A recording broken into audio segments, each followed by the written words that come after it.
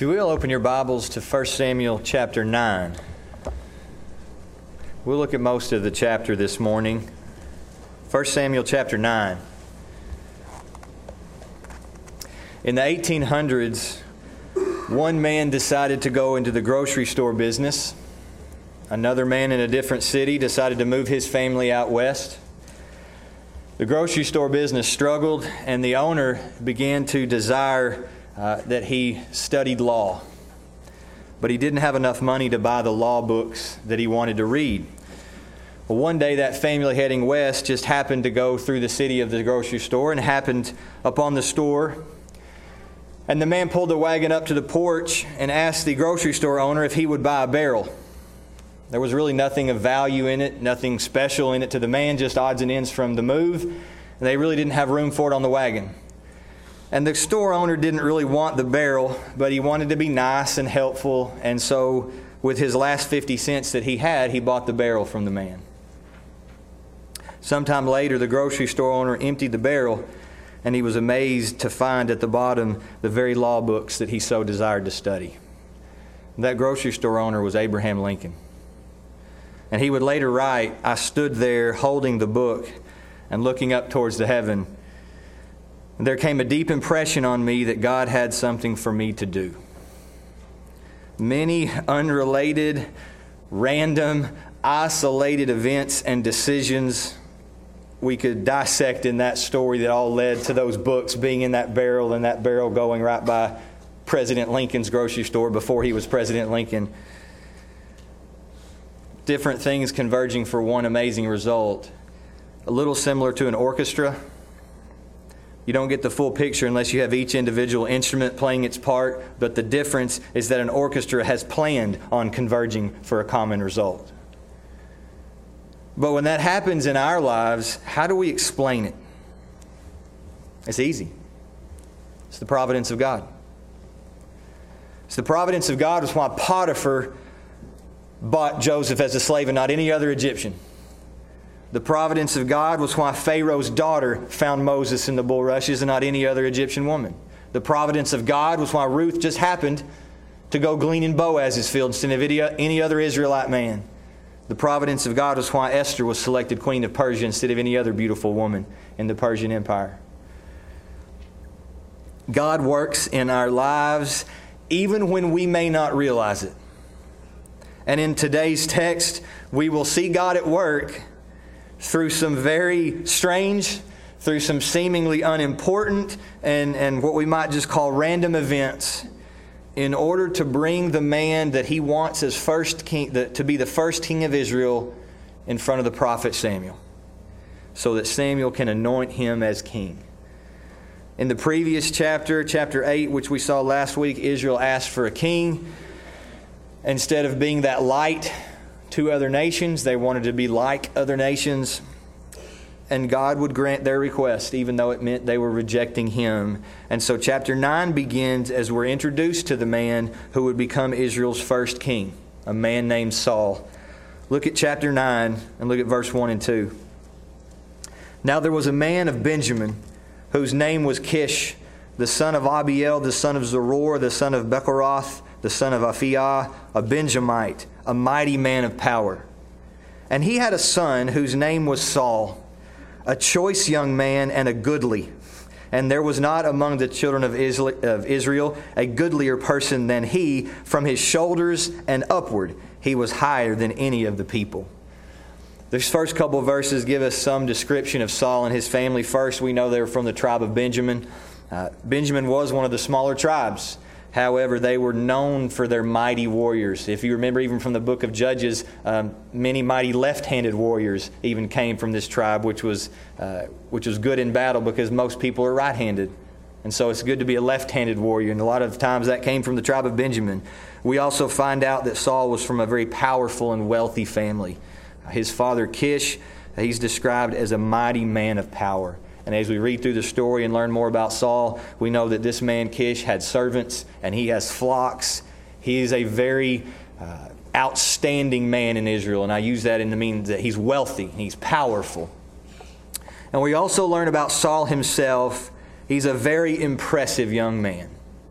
The word that's used to describe here that says goodly or goodlier, it's just your normal Hebrew word for good. But in this context, it has the idea of good looking. It has the idea of handsome. You may even have a translation that says that. And we know that especially because the end of verse 2 gives us some more of Saul's physical appearance, his description, that he was very tall. We would say quite literally, he was head and shoulders above the rest, physically. He was tall, he was handsome, he was young, he was impressive, from a wealthy family, from a warrior tribe. He's exactly what you want your king to look like. The perfect king. But it's interesting that the description of Saul and his family, isn't it a very physical description? It's a very earthly description. We're not told of any virtue. We're not told of any integrity. We're not told of any character. We're not told of any faithfulness. That doesn't mean that Saul's necessarily completely bankrupt of any good qualities. But it highlights what the people are looking for. They want a king like the other nations. How about this tall, handsome, impressive young Benjamite warrior? Saul would perfectly and definitely pass the eye test. So we're told about him. And then in verse 3 through 5, after that brief description, we jump right into some very seemingly random and unimportant events, but we'll see that these things begin to unfold in order to lead Saul to Samuel the prophet. So look at verse 3 through 5. And the donkeys of Kish, Saul's father, were lost. And Kish said to Saul his son, "Take now one of the servants with thee, and arise, go seek the donkeys."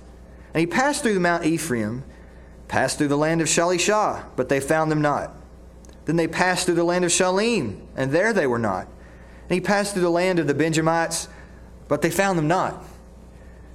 And when they were come to the land of Zuph, Saul said to his servant that was with him, "Come and let us return, lest my father leave caring for the donkeys and take thought of us." These first events seem very inconsequential. A man loses his donkeys. And yet God will use that for His purposes. And Saul and his servant, they search unsuccessfully for these animals for 3 days. And we read that down in verse 20, which we'll come to here in a little bit. They search for these animals for 3 days, and while it may seem like nothing to us, this failure on Saul's part of finding these donkeys is actually the author's way of giving us a glimpse into what his leadership will be like. It's a foretaste into his leadership abilities, because think about it this way. The very first story we read of Israel's first king portrays him as a terrible shepherd. One author makes the point that in these ancient Near Eastern societies, a bad shepherd is a metaphorical image of an incompetent ruler. If you're a bad shepherd, you're going to be a bad leader. And the very first thing we learn about Saul, except that he's handsome and tall, is that he can't even keep donkeys where they're supposed to be. And he can't find them if they run off. And since we know that Saul's kingship ends disastrously, we know it's a fitting way to start the story. It doesn't mean we'll never see any good qualities from Saul. Especially early on in the story, I think we will see some good qualities, and we'll try to point those out and learn from them. But as his story progresses, we'll see him go through a great deal of change. There's some things that Saul will do as we study through his life that are very good, and some that are just absolutely ghastly. Sounds a lot like us, doesn't it? Saul's one of the most intriguing and most tragic men in the Bible. Just in this story and in these verses, we could praise him for his obedience to his father, for his work ethic. I mean, he searches for these donkeys for 3 days. It's a long time to look for these animals. He's not a quitter, but he's still a failure because he didn't find them. And he decided, we just need to go back because it's been 3 days and Dad's going to start worrying about us more than he's worrying about the donkeys. But his servant has another idea, because their 3-day search has led them close to Ramah, Samuel's hometown. And so, why not ask Samuel for help? We're right here. We're at his doorstep. So look at verse 6 through 10. And he said unto him, that's the servant, saying to Saul, "Behold now, there is in this city a man of God. and he's an honorable man. All that he saith cometh surely to pass. Now let us go thither. Peradventure he can show us our way that we should go. Then said Saul to his servant, But behold, if we go, what shall we bring the man? For the bread is spent in our vessels, and there's not a present to bring the man of God. What have we? The servant answered Saul again and said, Behold, I have here at hand the fourth part of a shekel of silver. That will I give to the man of God to tell us our way. Verse 9 gives us a little editorial note about a word we're going to read here in a minute. Before time in Israel, when a man went to inquire of God, thus he spake, Come and let us go to the seer. For he that is now called a prophet was before time called a seer. Verse 10 then says, Then said Saul to his servant, Well said, come and let us go. So they went unto the city where the man of God was. I love when this servant presents the idea to Samuel, when the servant presents the idea to Saul, he calls Samuel an honorable man, and that everything he says comes to pass. The word honorable is really neat here because it means that he's well respected and that he's valued and prized, but it's actually the same word that was used to describe Eli the high priest as heavy. It's the same word. It's the same word that was used to describe the glory of the ark. Heavy, glory, honorable. The same Hebrew word right there. And so Samuel is a heavy man, but in a different way than Eli was. Eli was physically heavy. Samuel's words carried weight. When he said something, you listened because you knew that what he said was coming to pass because he was definitely a prophet of God. And wasn't that the test that was given in the law? How do you know if a man's of God? If what he says comes to pass. And everything Samuel said, it didn't fall to the ground. It came to pass.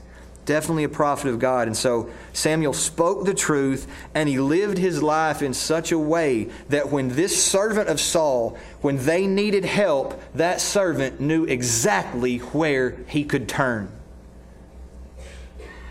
And I love that. And I pray that we would live our lives in that way. Would a family member or a church member or a friend or a neighbor or a coworker or whoever it may be, if they were facing a trial, would they call you? Would they think, I need help, I need to talk to somebody about this? I can talk to him. I can talk to her. I hope that we live and speak in such a way that people know that we're different from this world. And that we can help them during tough times because we've received God's comfort in our lives, and we've shown God's love in our lives, and they know I can reach out to that person. I hope that if that happens, there'd be a member at North Bryant that would come to someone's mind. That I can talk to that person. I can help them. They can help me. You never know how God can use you. You may be surprised sometimes in your life who God reaches through your influence, even when maybe you didn't think you were doing anything. But people listen and people watch. And I pray that we live our lives like Samuel, that people will turn to us during tough times. And during this trial, the servant thought of Samuel. But Saul's reluctant to go, right? Because he didn't have any gift to offer Samuel. And some authors just absolutely blast Saul here and say he's absolutely spiritually ignorant. He thinks you have to buy God's help by giving a gift. And I'm not saying that people never thought that and that people never tried to bribe a prophet. Of course that happened, but that may be going a little too far here because it was a custom to take a gift to the prophet when you went to see him. So, maybe we're a little bit too rough on Saul there, but he still does come across spiritually ignorant here. Not so much about bringing a gift, but rather that it's his servant's idea to seek Samuel's help instead of Saul's. Why isn't it Saul's idea to seek his help? So I think that tells us a little something about Saul, is that when he's facing this tough time in his life, when he's going through this trial, it doesn't even enter his mind to seek God's help. He doesn't think about it. He doesn't turn to God in prayer. We're not told about any prayer, any turning to God here. Not only that, but he appears to be completely unaware that a prophet even lived in Ramah. You say, yeah, but they might have lived 100 miles away from Ramah. No, they didn't. We're told in chapter 10 where Saul's hometown was. And Saul's hometown is a city named Gibeah. And Gibeah was only 5 miles from Ramah. For Saul's whole life, he has lived 5 miles from the greatest prophet in Israel since Moses. And he seems to be completely unaware that Samuel is there. One author says, like many people today, he wasn't against religion, but he didn't make knowing the Lord a vital part of his life. Don't just be okay with God. Don't just be not against God. I don't have a problem with church. I don't have a problem with God. I don't have a problem with reading my Bible. Don't be indifferent. God needs to be number one in your life. He needs to be your top focus, your top priority, your service to Him. I think that's probably a fair description of God. He's not anti-God. He's just not sold out to God. God's just not number one in his life. And it needs to be the top priority in our lives. So, as we're introduced to Saul here, he's depicted as a bad shepherd who doesn't think to ask for God's help during trouble and probably doesn't even know there's a great prophet 5 miles from his hometown. Sounds like the making of a great king. Yeah, but he's tall. So the servant has a little silver they can offer Samuel. So they march up the hill to the city. Verse 11 through 13, they're going to ask some young ladies for some help if Samuel was there. And, even though this is Ramah and they're in Samuel's hometown, he traveled around a lot, remember? So he may not even be there. But the servant says, let's go see. So look at verse 11 through 13. And as they went up the hill to the city, they found young maidens going out to draw water and said unto them, Is the seer here? And they answered them and said, He is. Behold, he's before you. Make haste now, for he came today to the city. For there is a sacrifice of the people today in the high place. As soon as ye be come into the city, ye shall straightway find him, before ye go up to the high place to eat. For the people will not eat until he come, because he doth bless the sacrifice. And afterwards they eat that be bidden. Now therefore get you up, for about this time you shall find him. The ladies that are there drawing water give a pretty detailed description about what's going on in the city, about Samuel just arriving that day, and where to go to find him, and how the services that night are gonna happen. And I laughed when one author said maybe these Jewish maids were happy to chat with a tall, handsome stranger. Oh yeah, he's here. We'll tell you all about it. I don't know. I thought that was funny. So after an unsuccessful 3-day search for the lost donkeys, as luck would have it, and I use that phrase sarcastically, Samuel just happens to be back at home that very night for a service, a feast that they had prepared and were planning. And as luck would have it, they've arrived at the city just in time to catch him on his way to the services. He was going to the high place, and the high place would have been a hill or just a small mountain outside of a city. At that time in Israel, there was no central worship location. There was no temple yet. Shiloh has been destroyed. So the people would worship on a hill outside of the city. And often, if you read through the Old Testament, these high places are associated with false worship. A lot of pagan activities went on at these places. But since Samuel is involved here, I can say without a doubt this was going to be a service that was for the true God of Israel. These sacrifices were going to be to God, and this was just where they were going to offer them to Him. And so in verse 14 through 17, as Samuel's going to be making his way to the high place, Saul and his servant are making their way to the gate of the city. If they hurry, they can catch him before services start. It's like catching the preacher on the way in. If you hurry, you can get him, but if he gets up here, services are going to start. So they're going to hurry up the hill. Look at verse 14 through 17. And they went up into the city, and when they were coming to the city, behold! I love that. It's almost like it's a surprise what's going to happen, right? Behold, Samuel came out against them for to go up to the high place. Now the Lord had told Samuel in his ear a day before Saul came, saying, Tomorrow about this time I will send thee a man out of the land of Benjamin, and thou shalt anoint him to be captain over my people Israel, that he may save my people out of the hand of the Philistines. For I have looked upon my people, because their cries come unto me. And when Samuel saw Saul, the Lord said unto him, Behold, the man whom I spake to thee of, this same shall reign over my people. I love that word behold there. Again, like it's an accident or like it should surprise us. As soon as they went up to the city gate, Behold, Samuel just happened to be walking out, going towards the high place. And that word behold is used about 6 times there in this story. It draws our attention to the fact that all of these random events are lining up just at the right time so that these things can happen. And it may almost seem surprising, but it shouldn't be. And I think that's why the word behold is used so many times here. It's not a coincidence that Samuel and Saul met that day. If you thought that maybe I was over spiritualizing the events here and saying all these random events are going to converge onto something great, I hope these verses convince you of the fact that God was indeed at work behind the scenes. God told Samuel the day before Saul arrived, tomorrow about this time. Notice what he says in verse 16.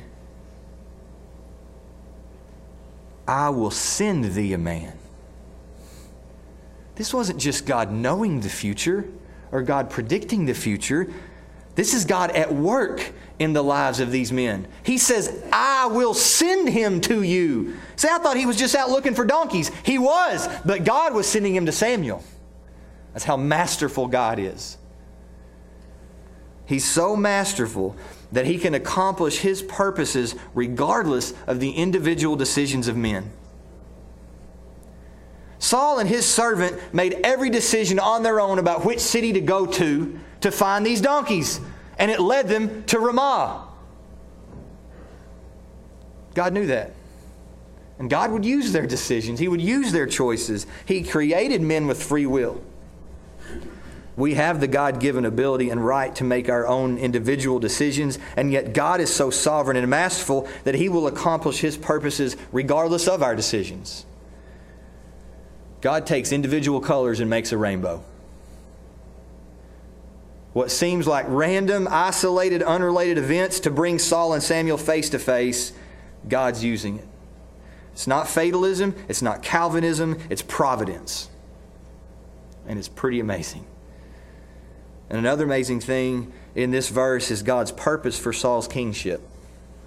Notice what he says in verse 16. He tells Samuel, will anoint him to be captain over my people. Why?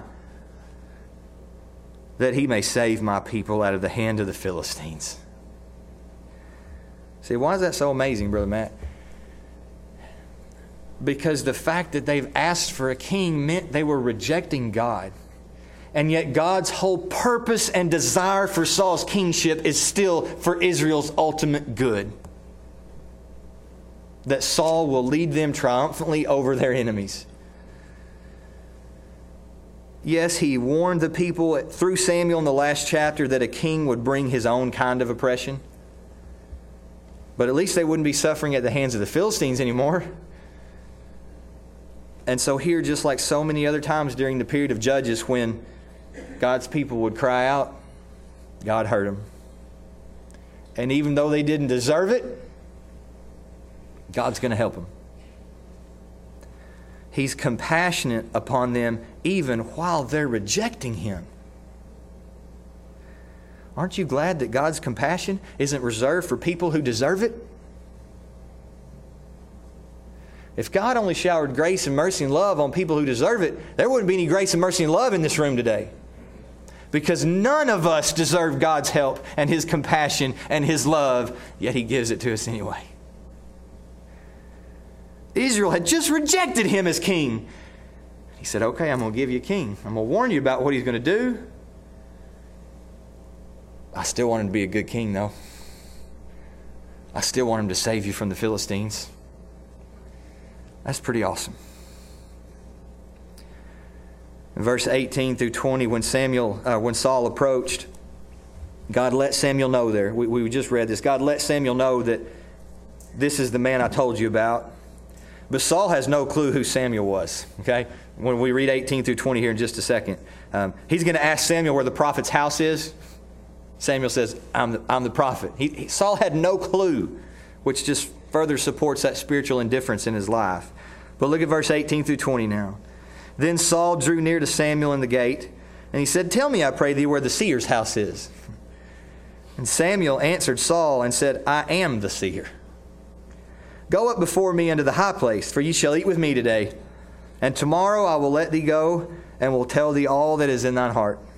And as for thine donkeys that were lost 3 days ago, set not thy mind on them, for they are found. And on whom is all the desire of Israel? Is it not on thee and on all thy father's house? Saul didn't say a word to Samuel about any lost donkeys, which makes verse 20 so great. What do you think went through Saul's mind when Samuel says, don't worry about those donkeys, they're found? Did we say anything to him about that? How did you know about that? I told you he was a man of God. I told you everything he said comes to pass. How does he know they're found? We couldn't even find them. There were much more important things going on than finding some lost donkeys. Samuel tells Saul, the desire of every Israelite has fallen upon you. So what does that mean? It means they desired a king and he'd be the king. They wanted an earthly king so bad, and it was going to be Saul. In the next chapter, he's going to be anointed by Samuel as king. Saul's very puzzled, though, by these words. Very strange, and he seems humbled by them in verse 21, even though some of his words are not technically true. Look at verse 21. And Saul answered and said, am I not a Benjamite, of the smallest of the tribes of Israel, and my family the least of all the families of the tribe of Benjamin? Wherefore then speakest thou so to me? Why in the world are you talking to me like this? I'm nobody. Benjamin was a small tribe. That was true.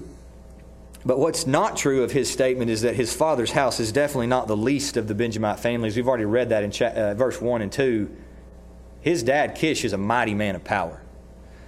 So perhaps Saul is just being genuinely humble. Why are you talking to me like this? We're nobody. Maybe it was some false humility. I don't know. He's definitely confused and doesn't know, what kind of greeting is this?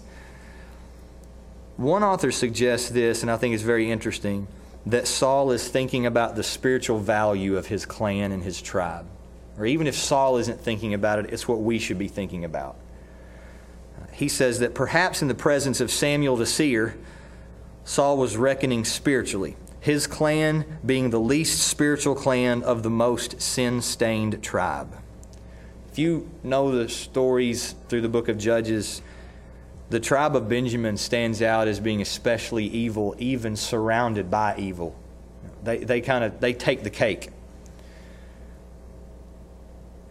And even Saul's hometown of Gibeah was a city in Judges 19 that's on par with Sodom and Gomorrah for their evil acts and their wickedness. You can go back and read the story in Judges 19 and 20 later today. Now, I encourage you to do so.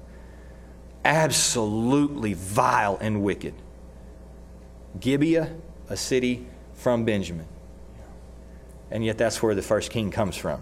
So spiritually, maybe this is the least of tribes. Maybe this is the lowest of tribes. Spiritually speaking, Saul's right. I don't know if that's what he was thinking about, but it is definitely interesting for us to think about. And so this is not at all how he thought the meeting with the prophet would go. But in verse 22 through 25, we'll see Samuel speak very highly of Saul. He doesn't accept this humility. Samuel showers him with praise, showers him with gifts. He treats him like a king, pun intended. Look at verse 22 through 25. And Samuel took Saul and his servant, brought them into the parlor or the chamber, and made them sit in the chiefest place among them that were bidden, which were about 30 persons. And Samuel said unto the cook, bring the portion which I gave thee, of which I said unto thee, set it by thee. And the cook took up the shoulder and that which was upon it, and set it before Saul. And Samuel said, behold, that which is left, set it before thee, and eat.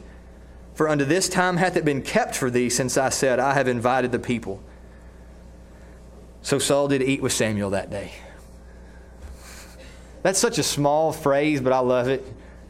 Saul did eat with Samuel that day. Two men that before we started this chapter, Saul didn't even know Samuel lived 5 miles from him. And now they're eating together. Verse 25 says that when they were come down from the high place into the city, Samuel communed with Saul upon the top of the house. So Samuel honored Saul and his servant with the best seats that night at those services and that feast. He gave Saul a special portion of the feast, one that was specifically set aside just for him, because Samuel knew he was coming, because God told him he was coming. Even though Saul didn't know. And so even though Saul's not yet been technically, officially anointed as king yet, Samuel is setting forth a great example of how the Israelites should respect the Lord's anointed. Even though all of this displeased Samuel, right? Remember last chapter? He was not happy about them asking for a king. But yet, he's still being obedient to what God tells him to do. He's still going to anoint Saul as king. Good example that we can see in the life of Samuel. And so after the worship and the feasting was finished, Saul went to Samuel's house, where they went up to the roof and they visited. And that was very common during these times. The roof of a house back then, don't think of our kind of roofs. They would be flat, and so it would be a nice place to kind of go up and sit, visit, and sometimes they would even sleep up there during the warm summer months, because you could catch a breeze up there that you wouldn't catch in the house. And so Saul and his servant, I'm sure, and Samuel, they go up to Samuel's house, they go up to the roof, and they fellowship, and they visit. And this prophet of God is speaking to a man he's going to anoint pretty soon as king. So a man in Gibeah loses his donkeys. He sends his son to look for them. And after an unsuccessful 3-day search, some advice from his servant, and some guidance from Jewish maidens, his son is fellowshipping with Samuel, a prophet he didn't even know existed. And God knew all that. God knew all that. Do you trust that God cares for you individually? That He has a plan for your life? Do you believe that even when you have questions, God already knows the answers? And that when we struggle with the present, He already knows the future? Trust God with each step of your life. He does have a plan for you, even if it's tough for you to see at the moment. And ultimately, His plan is for you to serve Him. We may not know all the specifics, but we know that. We know God's plan for you is for you to serve Him and obey Him. And that begins with repenting of your sins and trusting Jesus Christ as your Savior. If you've never done that, it's the most important decision you'll ever make. Repent and trust Him. And know that if you'll serve Him one day at a time, you'll always be where He wants you to be, even if you can't see 30 days down the line. Or 365 days down the line. I'm sure that you can look back at times in your life when you were chasing lost donkeys. Or at least it felt like that. But God had a plan all along, didn't He? He was using individual, isolated, random circumstances that would converge on an amazing result, even when we didn't see it. I could give you story after story in my life where I can look back now and see, I know exactly what God was doing now, but at the time I had so many questions. And I'm sure many of you are like that. Maybe we questioned in the moment, but hindsight's 20/20. And while some may call it luck, chance, or coincidence, we would call it providence. Never underestimate and never doubt the providence of God in your life. Would you stand? I'm going to read a scripture before we have our word of prayer as we prepare for an invitation. You've heard it before. Romans 8:28 says, "And we know that God causes all things to work together for good to those who love God, to those who are called according to His purpose." Let's bow for a word of prayer. Father, we thank You so much for Your word, for the lessons that we learned from it, for the truth that's found therein. And Father, we pray that as we live our lives, we will just follow You and trust You every step of the way, knowing that You have a plan for our lives, knowing that it involves us serving You. Father, give us grace to serve You. Help us to be humble servants. Help us to love You and love one another. And thank You so much for Your direction and guidance in our lives. May we never take it for granted. We ask all these things in Jesus' name. Amen.